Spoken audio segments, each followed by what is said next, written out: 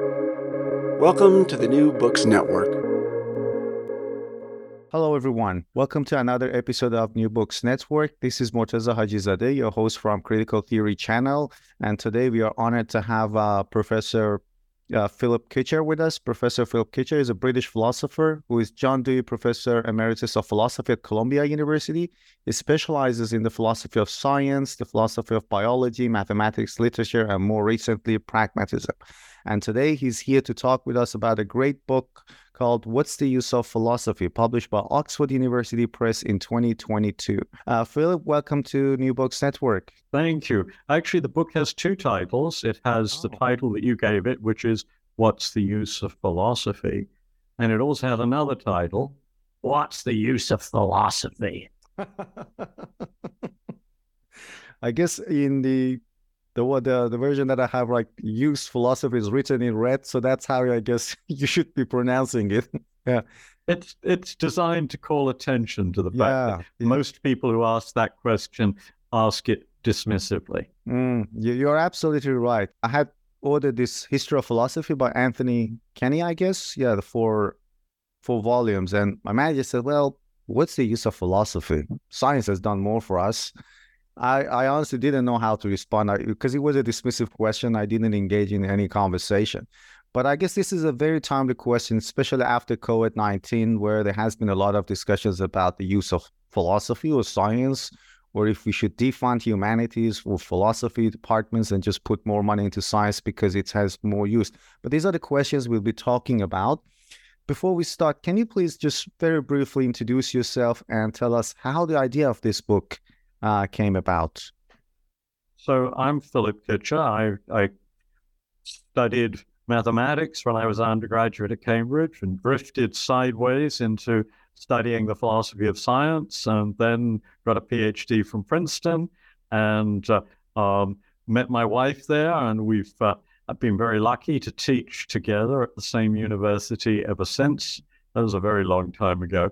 And my interests keep evolving. So I started out being very interested in philosophy of mathematics, got interested in philosophy of biology, general questions about science. Then I got invited by the Library of Congress to write a report for them about the Human Genome Project. That was in the 1990s. That got me interested in issues about science within society, which inevitably brought me into ethical questions and questions of political philosophy, and on and on and on. Then I discovered pragmatism, got very interested in educational issues, and recently I've been worrying about this profession to which I've devoted well over 50 years at this stage, and I've been worrying about its status.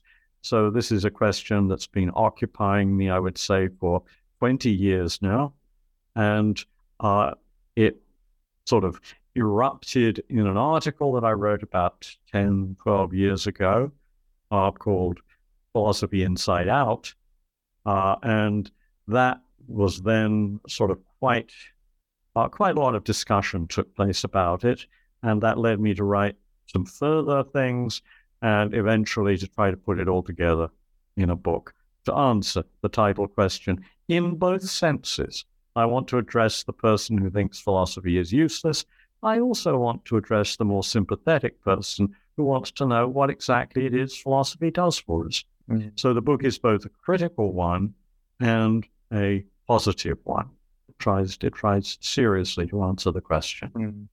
Yeah, and it does. When I read the question, I read the book. It does feel that way. You're both critical, but you're also trying to engage in a constructive discussion with, especially young researchers, which we'll talk about. That's the title of the last chapter, Letter to Some Young Philosophers. But let's talk about the first chapter, Philosophy Inside Out. As you mentioned, this was the title of an article, but you start this chapter with a story, with a tale of musicians. Can you tell us that analogy? And then, what are you trying to highlight? So I think philosophers often, when they actually introduce a problem, do well to start with a story.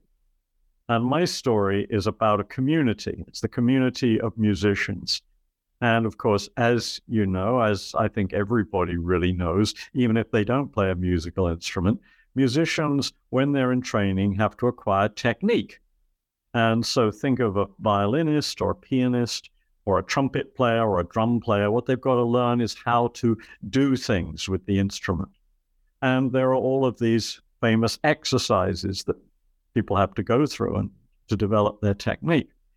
Anyway, this community in my story decides that it's had enough of the classical music pieces or the major music pieces in the genre that it's dealing with. What it's going to do is hold competitions for musicians to show off their technique. And these completely take over what the musical community does. And as I tell the story, the community becomes more and more removed from any outside audience and ends up just playing music, making music for itself. And I use that as a parallel to the situation of philosophy in the 20th, especially late 20th and 21st centuries, where it seems to me that the technicians have taken over and we've lost sight of what philosophy is for. And that's the state of the Anglophone philosophy that you describe in... Yeah, I describe English language philosophy, which seems to me most obviously guilty of this.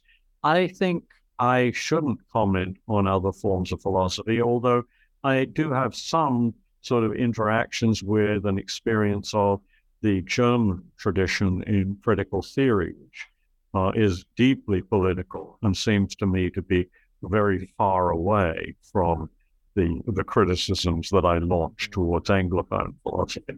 And I should also say that in the time since I wrote that article, there has been a movement towards reinstating questions that are more sort of reaching out to broader audiences. So the article was written probably around 2007, 2008, published around 2010 or 2011. And I don't know how much influence it had. It would be stupid to try to claim that, I started a trend. But it certainly seems to me to be true that these days people are doing more of the sort of thing that the article commended. So the article commended a number of movements within philosophy, particularly attention to issues of class and race and gender. And I do think that the philosophical studies of race have grown by leaps and bounds in the last 30 years. I mean, what philosophers have said has been very useful and very valuable. And I like to think that trickled down into the consciousness, or perhaps up into the consciousness of Barack Obama when he gave his sort of famous speech on race, because I thought it was actually pitch perfect. I think he had it exactly right, to go on with the musical analogy. And in this chapter, you talk about core philosophy and applied philosophy. Can you define what you mean by these two terminologies and give us an example? Many people who defend technical philosophy as is would identify particular areas of philosophy: metaphysics, philosophy of mind, philosophy of language, perhaps the theory of knowledge, perhaps meta-ethics. And they would say these are the really core areas. And this is the important stuff. And then there are these people who, frankly, aren't good enough to do core philosophy, which is very hard, who go off and slum it. And they write about things like race and gender and, politics and abortion and things like that. And, we don't, it's very worthy stuff, they might say.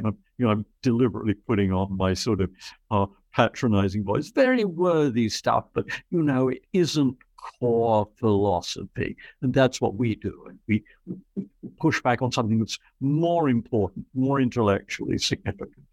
And that idea that there is this core is something that comes up in many, many conversations about the role of philosophy and the state of contemporary philosophy. And so I borrowed it. Although at the end of the book, I actually want to get rid of the idea of a core. I don't want to say that there is sort of one particular part of philosophy that's prior to others. I want to say there are a number of very important philosophical ventures, and none of them corresponds exactly to what the technically minded philosophers think of as the wonderful core areas on which they spend their time. What you said about philosophy reminded me of what's going on in English departments as well, because we have also cultural studies coming out of English departments, and there are those people who are defenders of literature and that tradition, that philological tradition of reading the text, which is proper literature, let's say, and then they have those who study cultural studies, which is more applied, like the idea of race or gender in movies or music. There are literature professors who are kind of dismissive of that cultural studies because they believe it took a lot of energy out of the English department. So that distinction sort of reminded me of that as well. I don't know whether that applies directly. I mean, I would be reluctant to say that, but I do think that there are some very interesting people writing about literature today who have connected literary works with contemporary problems and continue to mine them.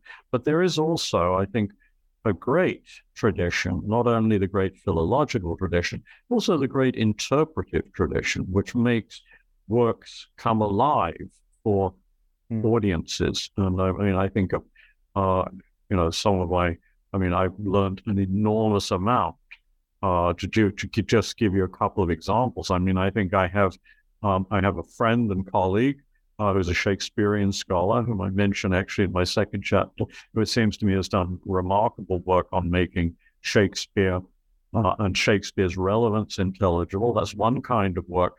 There's another kind of work, again, about Shakespeare by a wonderful and very philosophical Oxford thinker who died some years ago, A.D. Nuttall, called Shakespeare the Thinker. It's a wonderful, wonderful book. And it gets inside the mind of a great poet and starts to help us understand things that we would not see. And there are philosophers. There are great philosophers who have written about literary works. I think of Stanley Cavell, who wrote a wonderful essay on King Lear, and Martha Nussbaum, who has done, I think, some superb work on philosophical themes in literature. And that's one of the things I like to do from time to time, too. Yeah. What I mean is that there is this debate, and some people are quite dismissive of critical theory and, let's say, French theory and bringing it into literature, but some say no. It's actually a way, as you mentioned, and you mentioned a lot of. And I was also reminded of Simon Creechy, who loves literature, who brings a lot of examples from literature into philosophy, who are able to bring these works into contemporary times, bring it into our contemporary audience, and get engaged with problems of today. A question I have about that sort of distinction between applied and core philosophy, which one, I know it might be a kind of a cheesy question, but anyhow, which one do you think is better equipped to deal with the issues of today? We have the rise of populism, we have gender issues, discussions on television every day. So which one do you think is better equipped? Well, I don't think this is a question that has an answer, because first of all, I'm not, as I mentioned before, I'm not a fan of the idea of philosophy having a core. I mean, there are works of philosophy that deal with more abstract and general issues, but those abstract and general issues are often linked by philosophers to very specific questions about the world in their own times. I mean, I think, for example, of Immanuel Kant.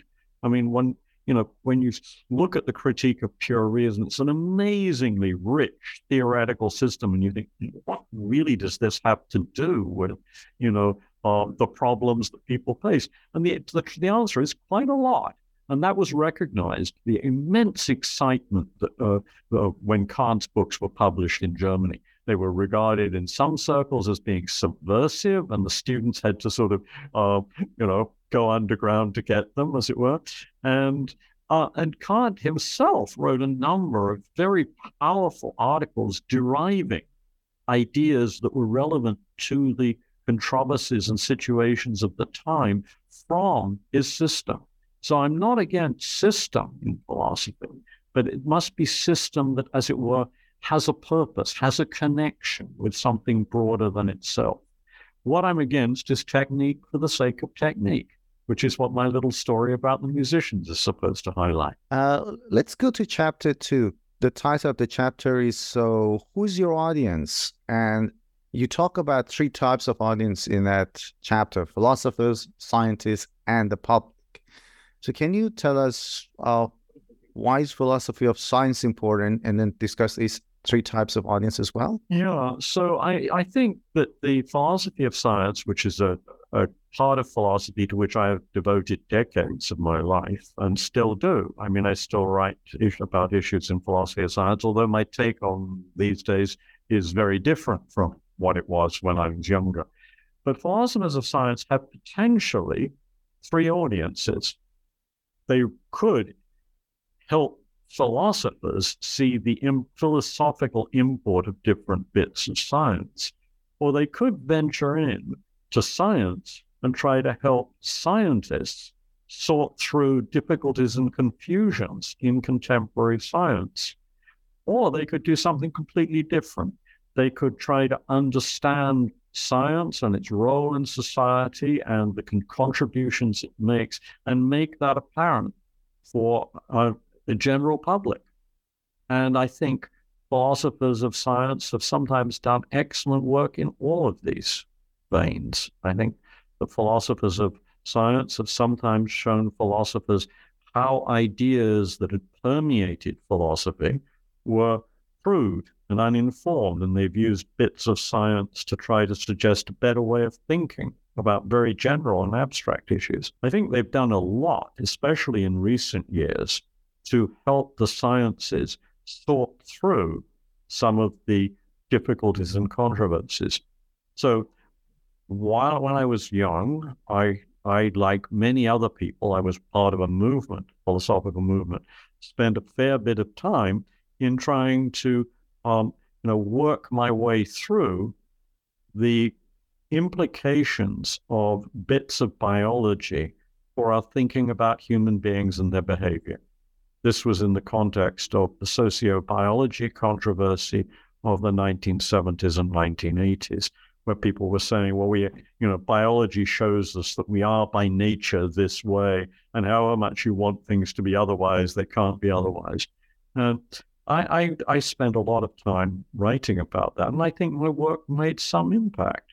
Other philosophers have sorted through the debates about IQ and what exactly IQ measures, and what we should think about IQ and how we should think about IQ.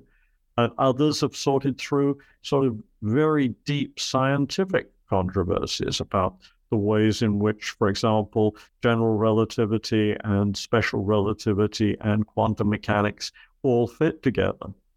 And, others have done work on the ways in which various parts of biology have controversies that they face. And I mean, these are, I think, physics, biology, and psychology, and to some extent economics these days are the main fields that philosophers of science have helped in this way. And I think this has been very profitable work. And then I think philosophers have done some very good things to try to give the general public an account of the workings of science and the ways in which it fits into society. The latter has been especially my concern since I wrote the report on the Genome Project, because that brought home to me the ways in which the social interactions between science and science policy and the broader values of a nation or human beings go forward. So recently, for example, I co-authored with a wonderful colleague, Evelyn Fox Keller, a book about the implications of climate change. And that was a kind of writing about science and how it fits into human life. So, I mean, I think these are all 3 important ventures. And as I say in the book, I think philosophy of science, like the philosophy of art, actually, and the philosophy of literature, those fields, they sort of grapple with material, and they are much more related, tend to be much more related to questions that are of broad interest to people. And well, you mentioned, I didn't know that you had a book with Professor Keller. I personally owe a lot to her. When I was doing my PhD, I read a lot about the philosophy of science from a feminist perspective. Because I was doing some work on ecofeminism back then. I'll definitely check out the book, and I'm more intrigued to know more about that book. In this book, I think it's in its second chapter, around pages 20. You kind of give an overview of the history of philosophy of science. Can you briefly take us through that section of the book? I'll do it very briefly. I mean, philosophy of science sort of grew out of a movement in the early 1920s. I mean, basically, the logical positivists thought that the task of philosophy, period, was to give an organized account of how the sciences actually had been developed and what they said. It was a tidying up, hygienic exercise to show that, how physics, they were primarily interested in physics, and other sciences all fitted together. Many of them were very well trained in physics and mathematics, and they concentrated their efforts there. All of that started to change when philosophers started to think more broadly about the sciences, both by thinking about more sciences, in particular thinking about biology, and by thinking about the history of science. And there were this great movement in the 1950s and 1960s with people turning to the history of science as a laboratory for trying to understand the sciences. And that was most famously done by Thomas Kuhn in his book, The Structure of Scientific Revolutions, which has been an enormous inspiration for me. It's what actually got me into philosophy of science and into philosophy. Anyway, that was combined with a much more sort of detailed engagement with particular sciences in the 1970s and 1980s. And that has now been joined by an understanding of the way in which science fits within various aspects of society, the role of science in democracy, the ways in which science has been shaped by prejudices of society, and the way in which science can contribute to debates about policy matters. I mean, all of that has been pursued much more carefully and much in I think some very helpful ways in the last 20 to 30 years. I'm delighted to see this trend, and I hope more philosophers will engage in it. That's taking out, just taking science and trying to understand aspects of science as they relate to people's lives and to the structures of society. And there is this sentence on page 53, and I would appreciate it if you could expand on that. You mentioned that we need a much more ethically and politically informed philosophy of science. What do you mean by more ethically and politically informed? Well, I think there's been this tendency to say, look, when the scientist goes into the lab in the morning, something important changes, because once the scientist inside the lab, the priorities are very different.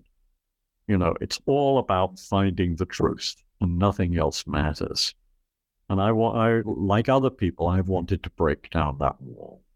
I wanted to see science as an enterprise within a broader human project, and the science as an agent who contributes to human well-being. I don't think of the scientist as, somebody who subverts people's lives or as a secular priest. I think of the scientist as somebody who does work that, in principle, could advance the quality of human lives.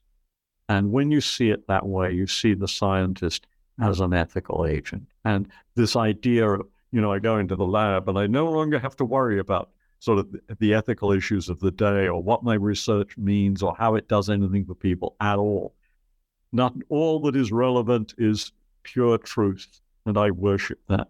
I mean, it's a crazy idea, because right at the very beginning, you have to realize that the search for truth is not a search for all the truths. It's a search for very particular kinds of truth. And the questions you pose are the questions you think are important. And the questions that are important are the questions which, if answered, will do things that are of genuine value, not just for you to satisfy your own curiosity, but for everybody. And I think the greatest scientists have seen it that way. I mean, I just think of the ways in which the physicists reacted, for example, to the uses of quantum theory and to build weapons of great power. I mean, this is not, I think, this should not be an alien thing.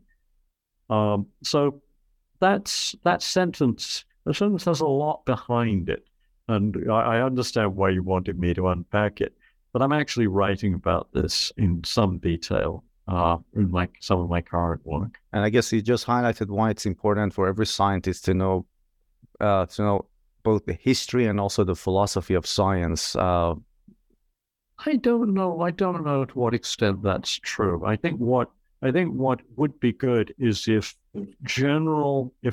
people had a broader general education in science. If we weren't so insistent on teaching everybody to be a specialist, as if every child who comes into physics class, would end up as a researcher in physics. That's a sort of unrealistic goal.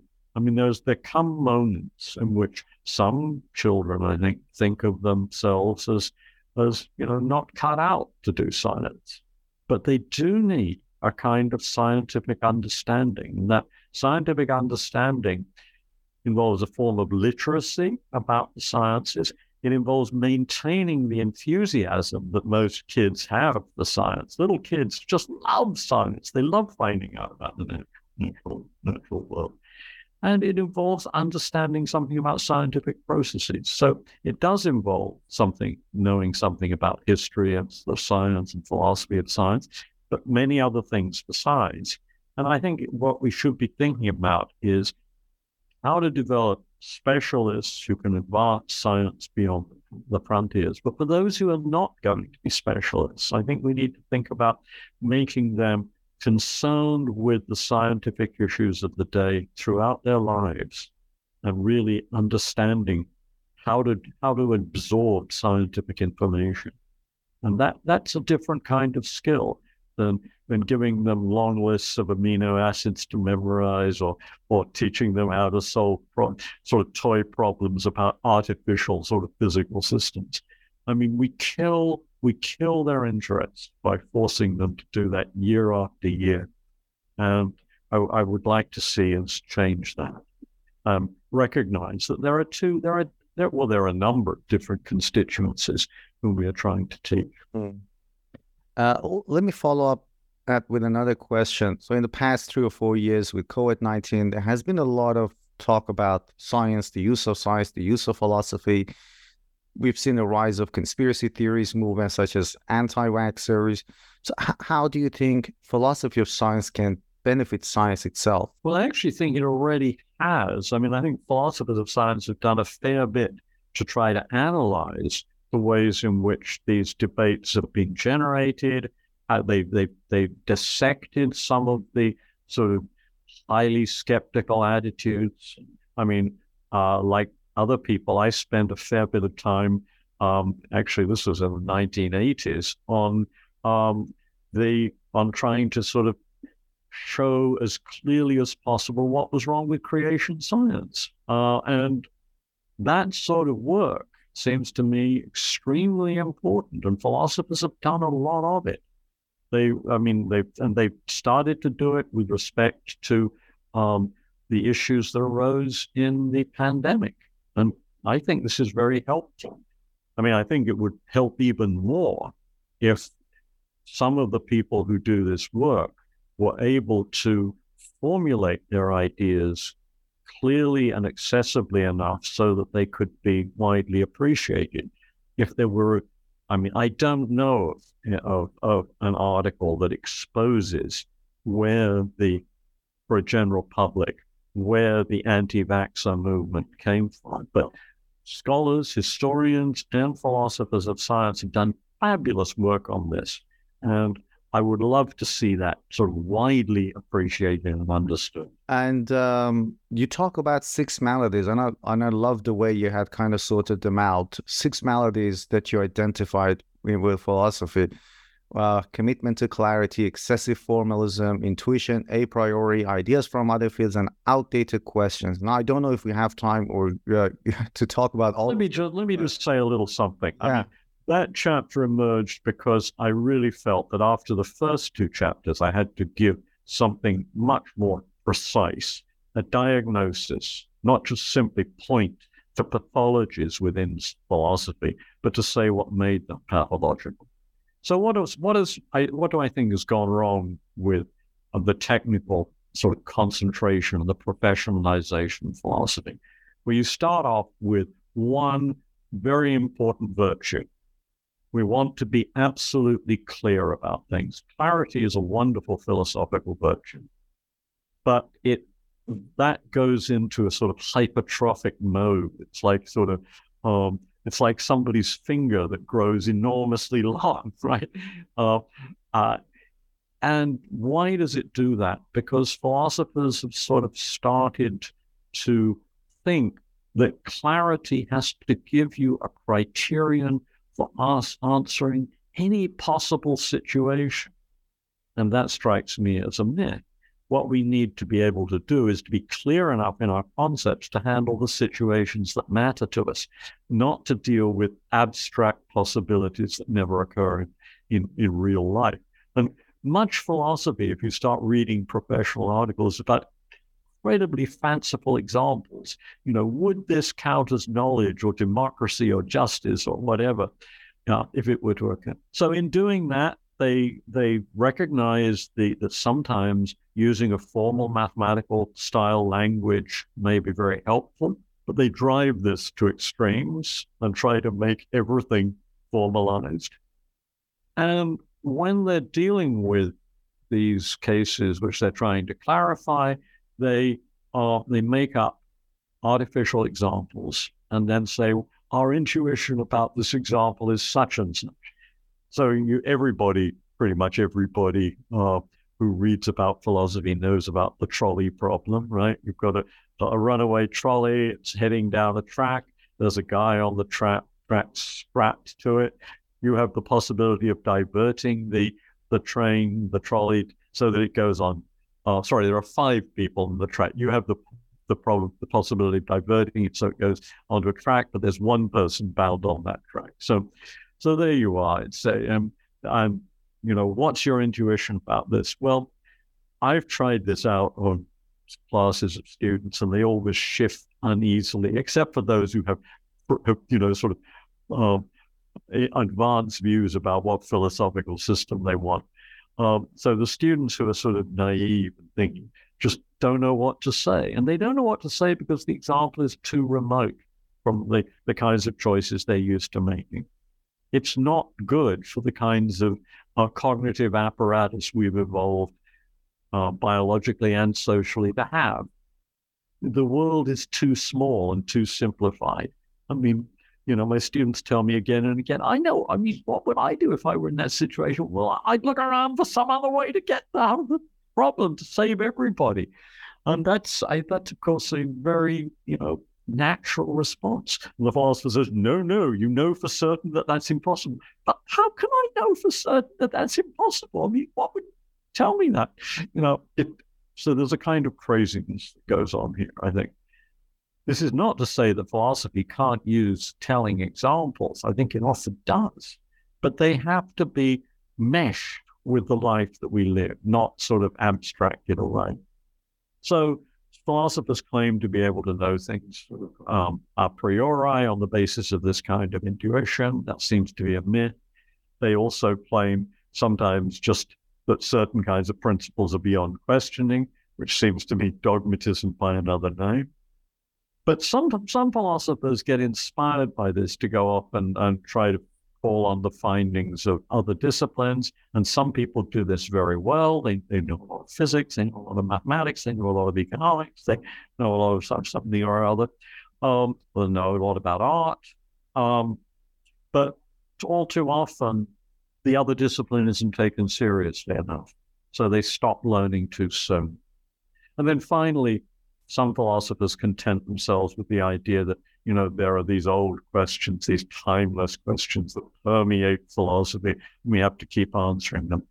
I think there's something to that, but I think the trouble is they arise in new forms in different times, and you have to pay attention to the kind of questions that are urgent for the times.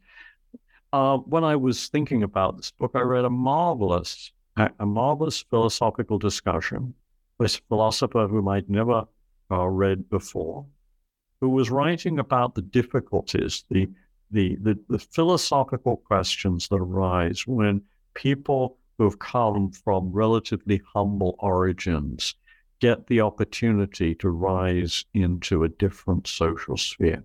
So what she was concerned about was the ways, the questions of how ethically to negotiate this kind of difference between the world in which somebody comes to live and the world in which they started. It's a wonderful question. And it was handled with great sensitivity in the book. That was an example of somebody seeing how to pose a genuine and deep ethical question that arises in a different social context, because it's all over the place. There are people who are, first generation to go to college, or first generation to go into a particular very sort of exciting and interesting and rewarding area. And the question is how they think about themselves in relation to where they come from. I mean, this is meaningful for me since I came from humble origins. I know nobody in my family had been to university. My parents left school at 12 and 14. I mean, all of this is a phenomenon that is possible today. And here was a philosopher coming along and saying, so there is a kind of ethical question that arises for us that hasn't arisen before. It's a fascinating example. I'm keen to know the name of the author and the article because it sort of applies to me as well. And I'll ask. It's in the book. It's in the book. It's in the last chapter of the book. I think it's in the last chapter of the book. Yeah. The last chapter of the book is called Letter to Some Young Philosophers.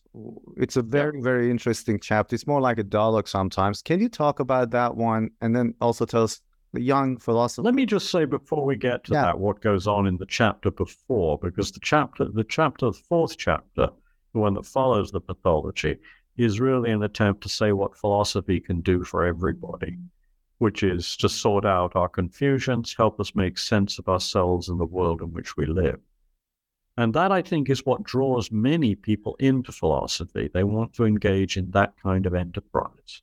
They want to try to understand how to put together the various aspects of lives. They want to form a kind of synthetic understanding of the world in which they live and their place in it. Now, when I have given talks on these themes, it's been very interesting because over a period of 10 to 12 years, I have sometimes talked about this material.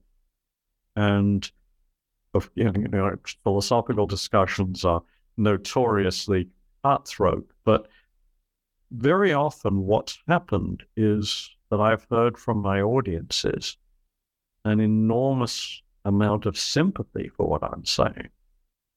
People that have raised their questions and have said, so I'm really sympathetic to what you said. This is, you've said why you've told me why I went into philosophy, reminded me of that.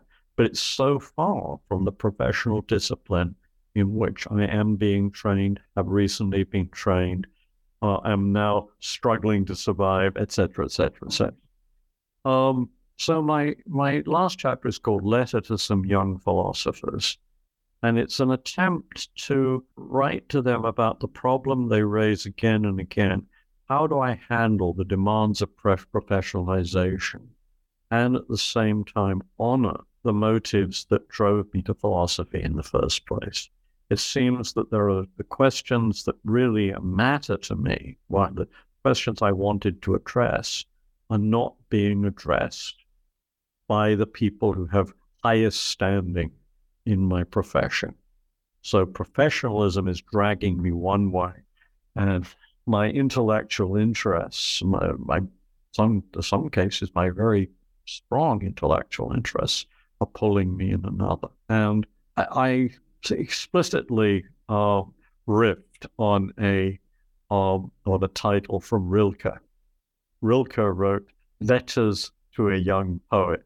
Well, I make the philosophers plural, and you know, okay. So yeah.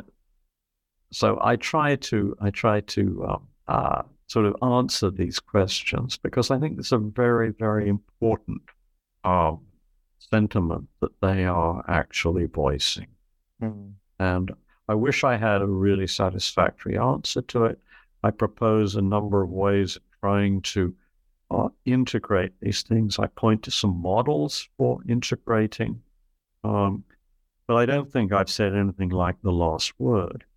But I hope that the trend that I have seen happening of philosophers becoming more outward-looking in breaking down the barriers that cut off philosophy departments the last 40 years, really, from many other disciplines. Philosophy, the humanities are held in low regard, and philosophy is completely cut off from its sort of fellow humanities.